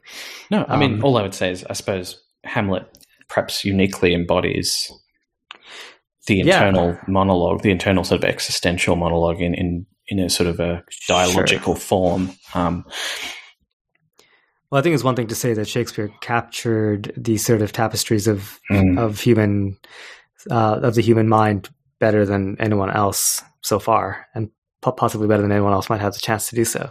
But I think that's an entirely different statement. That statement I agree with, but that's entirely different from saying that Hamlet, basically, that Shakespeare has sort of written into the human subconscious sort of facets of it that didn't exist before. That seems to me it can't be true unless you believe that Shakespeare was God, essentially. He's close, but Christ. Well, I think Harold Bloom probably did believe Shakespeare was God. Yeah, you're probably right. Actually, maybe I think we solved it here. Right? No, I mean, Shakespeare is uniquely brilliant in so many dimensions. But I guess the point was not to diss on Bloom. It was just to say that people have made claims like that about Martin as well, that he sort of, not that he invents the human, but that he sort of somehow embodies, but that he embodies something about social reality that, like, Tolkien is stupidly naive in sort of missing, or, such criticisms have been made. Again, it goes back to this weird thing in fantasy writing where, somehow moral realism is kind of seen as suspect. I'm not quite sure why it is, but again, there seems to be something, especially in the American side of fantasy writing, where sort of moral questions of moral importance are sort of looked down on or treated as naive and stupid. One could say the same about, like, Michael Moorcock and his sort of very amoral kind of characters, and even, I don't know. I was going to say Lovecraft, but Lovecraft's a different thing entirely. That's something else. That's a different kettle of fish, and I love Lovecraft for different reasons. But or at least I'm interested in his stories. So I don't know. I mean, it's there's something there. I think. Go on. Yeah. I remember David Foster Wallace used to talk a lot about the challenge of the next generation, which I guess is our generation now, is going to have to find to find sincerity, right, in the age of television and mass media, and to sort of move beyond the cynicism. And he said the irony. I don't necessarily agree with him on that. I think irony is indispensable, but I do think that we have been in a sort of cycle of faddish cynicism. I don't know if the cause of it is mass media or television or anything like that. I don't know. We would need to sort of wheel in the corpse of Marshall McLuhan to talk us through that one. But I do think that was like a fad, and I sense that we're sort of moving away from it now, which is why I think you said somewhere in the course of this conversation that Game of Thrones seems very 2000Z or like 2010Z, right? And I think its time is going real quick. Maybe if Martin doesn't finish those novels quickly, I'm not sure how much more cultural cachet it'll have. Even now, it seems quite diminished. There was a time in the mid 2010s when it seems like everything, the only thing people were talking about was Game of Thrones, and already it seems greatly diminished. So part of that is the show itself, like the last couple of seasons, which were universally received sort of as bad television. But I think that's more than that too. I think there is a sense in which maybe the zeitgeist has changed.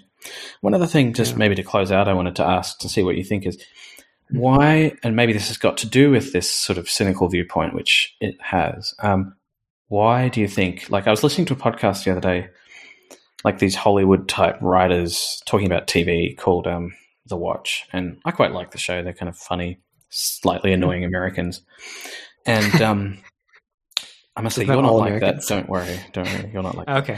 sort of just overly exuberantly happy. I'm like, okay. Well, I do have to say I'm Indian, so I do have a bit of British in me, as it were. Good, yes. And that my general viewpoint is more deprecating than Americans. Okay, well, I guess we share that thanks to the legacy of the British project, shall we say?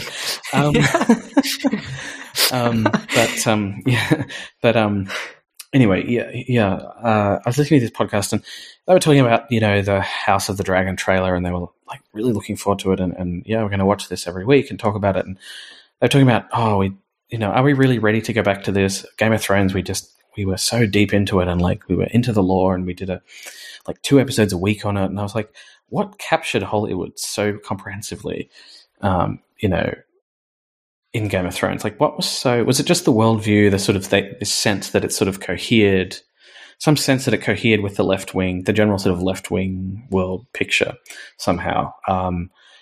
It was depicting a medieval age, but it was sort of standing aloof of it from a modern perspective and critiquing it. And in doing so, it was kind of also critiquing the modern period by analogy. And therefore, unlike Tolkien, which sort of, embraces the certain virtues and positions of sort of what you might call a sort of medieval worldview, it sort of stands, if not against it, it sort of stands ironically at a distance. And that's what allowed people to sort of, to sort of embrace it, right? Because there are so many other shows, right? Like Breaking Bad, even the Borgias, right? Which is basically the same thing about like the Italian papal family or whatever, or, more general noble family. And, all these shows have basically the same opinion, maybe not so much Breaking Bad, but all these sort of or House of Cards. House of Cards, yeah, they all have the same kind of way. Yeah, that's a good one, actually. Yeah, House of Cards, Game of Thrones, same structural. Similar. There. Yeah. They all, and they all did well, but nothing sort of did it quite as well as Game of Thrones. So I'm wondering, why do you think? And again, you haven't seen it, I know, so it may be hard for you to say, but I'm just curious as to why, Hollywood in particular.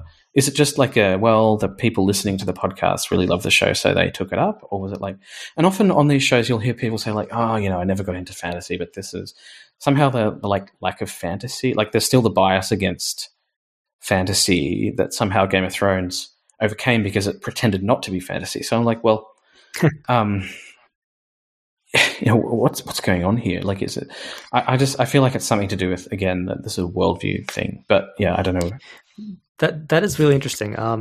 I do think that there's a bit of an irony that Game of Thrones sort of positioned itself as a not fantasy, but and then you hear people saying, I never liked fantasy, but I love Game of Thrones. Whereas it's actually a much better sort of canonical example of fantasy than anything Tolkien wrote is, right? So, in the sense that it is more like what has become modern fantasy than Tolkien. Yeah, sure. Yeah.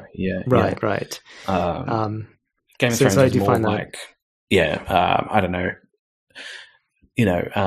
I would say that there's in some sense, Game of Thrones is more like, for example, The Wheel of Time than The Wheel of Time is to Lord of the Rings, right? They're both sort of these enormous, badly written. Well, I shouldn't say that. They're both these enormous series with multiple entries that cover, hundreds of characters. There's not an exact worldview similarity in worldview, but there are certainly more similarities, I would say, than between Robert Jordan and Tolkien. But sorry, go on. Yeah. No. I found that a bit funny, but maybe it's my turn to be cynical now. But sure, go for it. I think that what I've thought for a while now, since seeing sort of a lot of the Game of Thrones craze in the mid 2010s, is that the reason it sort of captured the imagination of so many, especially in Hollywood, I think, is just a general affinity for mediocrity that humans have, right? And mediocrity coupled with sort of sex, violence, dragons, and pyrotechnics. That's a powerful that's a cauldron. That's a powerful cauldron to brew up for a show, right? That's like a hit waiting to be happen. That's a hit waiting to be made. So I do think that there's the sort of the moral ambiguity that Tolkien sort of offers up is not super sexy, right? It's not super sellable, and I suspect to the extent that it is going to be made sellable, it'll be through a sort of dilution of the sort of full complexity of Tolkien. So the fact that it presents a really stark, sort of obvious worldview, and one that sort of happens to be zeitgeisty, and one certainly happens to be zeitgeisty, I think, in the sort of post sort of Vietnam, post Iraq War world, exactly. At least in America. There's a sense of that. There's a powerful sense of that relativism in the zeitgeist, and to sort of have that presented uncritically is I think it's just a home run. And then I think there's a lot of violence, right? There's a lot of is there a lot of sex in Game of Thrones? Yeah. It's pretty famous for that. Yeah, I mean, especially in the show. I mean, there is in the books, but in the show, I mean, the show is famous for sort of showcasing that sort of I'm primarily talking about the show here because I do. Sure, am I wrong in saying that the show has sort of captured more of the sort of cultural attention? No, I think you're correct about that. Certainly the book gained readership when the show came out, but yes, I think it's the show that really, that a lot of these sort of the, like I was talking about, the sort of Hollywood type podcast, people who do podcasts, and sort of were obsessively into it. We're obsessively into the show, not so much the books. Even if they read the books, they might say, "I read the books," but and they seem clearly to be the kind of thing where the show is actually probably as good as, if not better than, the books, because the books don't really. Here I may be speculating, but maybe there's not much that they do that needs to be treated in a novelistic way, the way that, say, the Lord of the Rings. There's so much in them that simply really couldn't be done in a movie, right? It has to be a novel to really fully explore what Tolkien tries to explore there.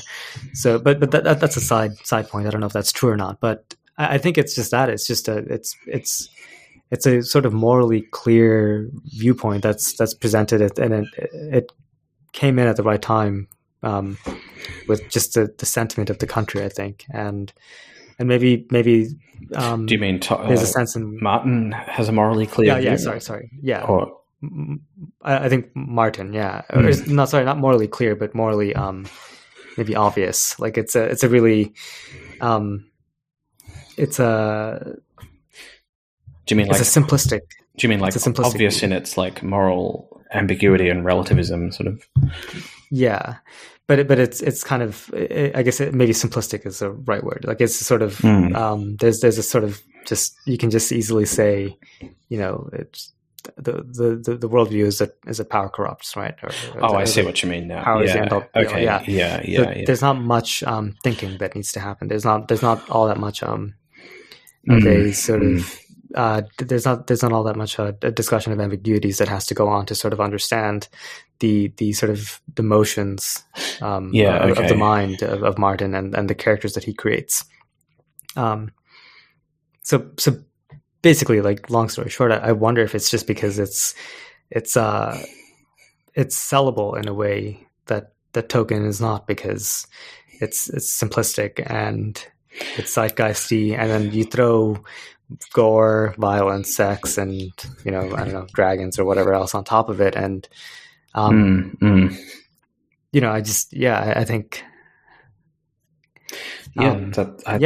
just has to be.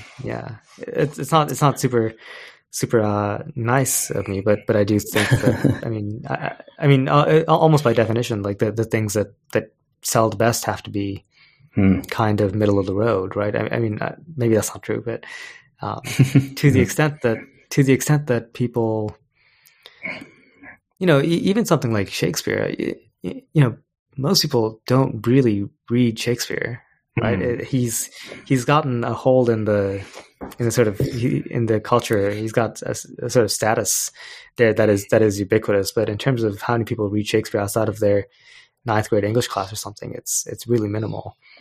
So there's a sense in which I think really complicated, ambiguous art is almost by definition not able to be consumed by the sort of largest. Well, that's exactly what people say about Tolkien.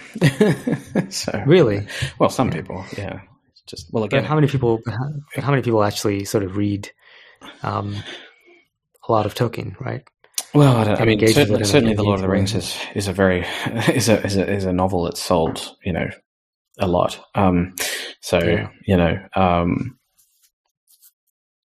That's certainly true. I mean, how many people read beyond that, though? Yeah, is uncertain. But yeah. And that one I think you can fall for now squarely in the outlier category, because we're still only 20 years removed from the series that sort of swept at the Oscars. So I think we're still of that generation. So sure, yeah, I see. Yeah. I think once the light from those Peter Jackson movies sort of fades, I'm not sure how sort of wide the readership will be. I think it'll always kind of be fairly niche, right? In a certain sense, maybe. Yeah. That's interesting. Yeah. Certainly many aspects of case where, yeah. Certainly, yeah. Sorry, go on. Yeah. No, go for it. I was going to say, yeah, certainly many aspects of the world, or of the, beyond like Lord of the Rings and The Hobbit are not as widely read. So that's true. Yeah. Yeah. That was a lot of words to defend a sort of artistic hipsterdom, but no, that's yeah. So I will say I don't think that's always true, but I think in the case of Game of Thrones, maybe that's why. It's just it was the right thing at the right time, right? No, I think you're right. I mean, what you say resonates. Certainly, I think that that there was a zeitgeisty thing going on there. And that maybe the context you mentioned, sort of post 9/11, post Iraq War, is important, especially for the American left. This sense of sort of disillusionment with moral questions, and is our own side really the bad guys? Are we really the bad guys? Are we really interchangeable with with these sort of horrible characters? We can sort of almost sadomasochistically see ourselves in them, and I don't know. It's a weird phenomenon, but, which is why, like with the Rings of Power show, I'm not sure how much it's going to capture the zeitgeist, really, especially if it's so diluted, as you put it, that it sort of just becomes generic beyond. If it's anything like the Wheel of Time show, it will fail miserably, and it will deserve to. But yeah. But we'll see. To bring it back to just sort of close out a bit. To bring it back to sort of current geopolitics. I think it is interesting that. Oh no! Oh. You still there? Yeah. Okay. Yep. Oh yeah. Okay, good. I was worried that we lost all that. Yeah. But no, just the last 2 seconds, I think. Yeah. Yeah. Yeah, it is interesting that in the sort of the wake of Putin's invasion, we have seen a lot of people sort of saying the argument about how evil is it really, like what position are we in to criticize this invasion when we've done similar things in Iraq, etc.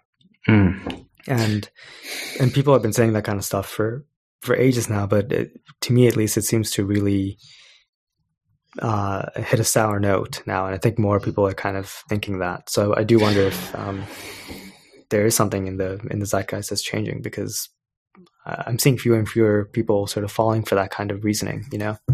Yeah, I agree with that. Yeah, certainly you see less of it. There seems to be a clearer moral vision. I mean, maybe because I'm just trying to if we sort of seeing a sort of a Martin-esque response to this, and I'm sure Martin, has denounced the invasion and whatever, but if we were sort of, if this were something going on within his world, what would we see? Well, we would see a kind of situation where all the parties are kind of just treated almost as equivalent. Yes, the Russians are the invaders, but in Martin's world, like the Ukrainians should also have some kind of, Zelensky, for example, could not be treated as a sort of unambiguously heroic figure. He would have to be sort of somehow brought down, right? He would have to be, by some means, right? He'd have to be, sort of corrupt, and maybe God knows, he's probably not. I've no doubt he's not. He's without moral blemish, but I don't see a sort of widespread sense that Zelensky is, he's sort of interchangeable with Putin, right, or something. Right, yeah.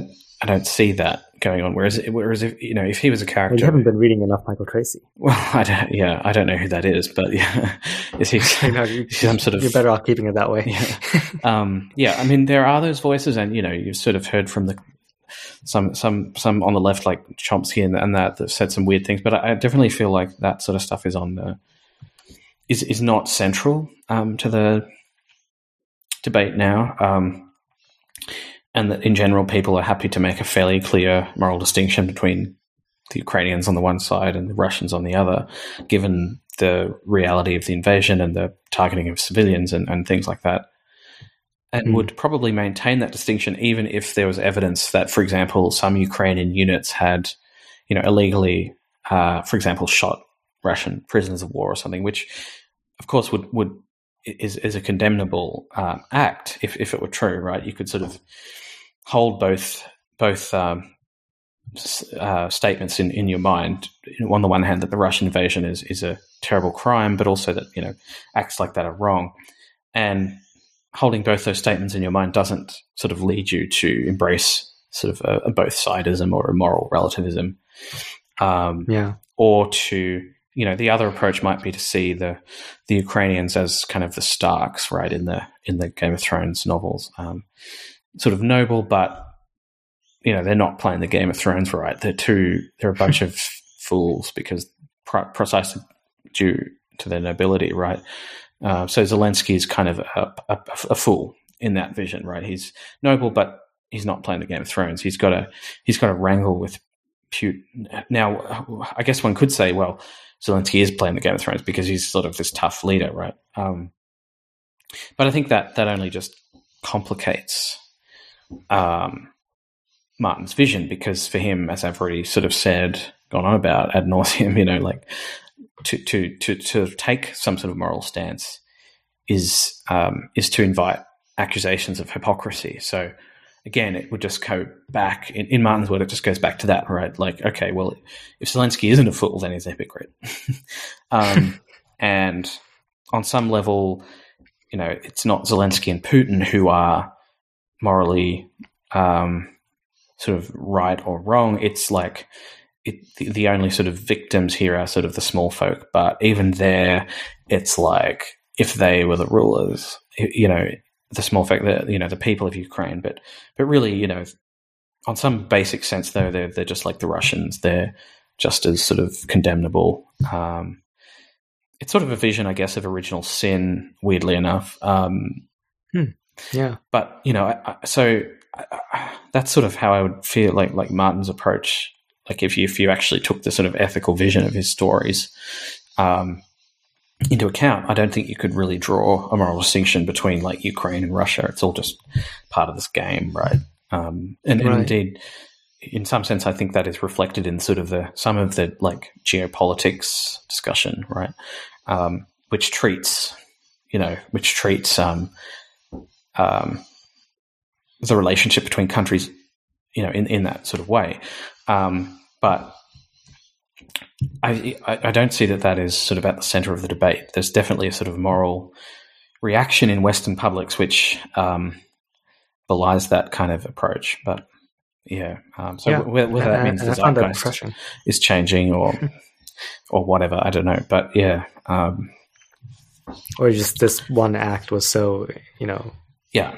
incomprehensibly evil that you would really have to have a few screws loose to. Like there was no sort of. Yeah. Well, it's hard to point to any sort of mitigating circumstance. Like in so many of these, like evil people are just misunderstood kind of narratives. Like like Game of Thrones. There's no actual like moral evil. It's just. It's all point of view. It's all perspective. It's all just misunderstanding people. Everyone's just as bad as one another. I think there's no place to stand there. Again, as I've said, like there's no place to stand to actually make judgments, to actually provide a moral judgment on anyone, because we're all kind of just equally as bad, or at least capable of badness. If that's even a meaningful word, right? If that's even meaningful in that context. Mm. So, yeah, I don't know. I mean, as I said, I just think in Martin's world, you couldn't actually, it would be meaningless to make that kind of moral judgment. And if you did, as I said, you would sort of just invite accusations that, are hypocritical. And that in Martin's world, like there'd be some mitigating factor, like the Ukrainians would have, I don't know, planted nukes in Russia or something, they would have sort of invited, there would have to be some reason for why they kind of invited the invasion, because we can't have a situation where one party is like more or less morally inviolate, and really there is no particular reason for, for this invasion to have taken place. No, that's sort of an impossible situation in Martin's world. Like, you just have to there'd have to be some sort of culpability there on the part of the Ukrainians as well. And in some ways, that's kind of the argument that the Mearsheimer camp. Yes, exactly. Right? It's basically that argument. Yes. So in that world, like in Martin's world, the argument of the Mearsheimers, etc., would like that would actually be true, right? And or at least that's one of the visions that I could see being true in that world, right? Yeah. Because you can't have actual nobility. You can't have actual heroism. It's got to be mitigated by irony or cynicism or culpability, in some other way, so that no side is ever equally as. And that's one thing to notice, like in Martin's constructed geopolitics, the Seven Kingdoms, like it's constructed in such a way that like it's very easy to create scenarios where it's just kind of dynastic politics playing out on a larger scale, and in that sense, yes, it does reflect like the European Middle Ages or something like that. But to then claim that reflects all of history is to take one like context and blow it up, and also create a moral theory out of it, or at least suggest that somehow this represents all of moral reality. Which again is just not something like Tolkien fans, I think, do. Like, I don't think Tolkien fans read Lord of the Rings and say, well, all geopolitics is actually reducible to a battle between like a more or less good side and a more or less bad side. I think that's what Tolkien is saying or doing, right? I mean, that's not the point of it. Whereas I think like Martin fans are like, yeah, this is always what it's like. It's just, this is it, It's just a battlefield. Yeah. The fans of Tolkien who tend to be dogmatic are dogmatic about a particular other book. Yeah, that's right. Exactly. Yeah, they've already got their book that they're dogmatic about. It's not Tolkien. So yes, no, exactly. But yes, I mean, again, it does come back to that. Like, and I'll say it out loud. Like, yes, it is really only as far as I can tell, it's really only the Christian fans and a subset of them that find in Tolkien some sort of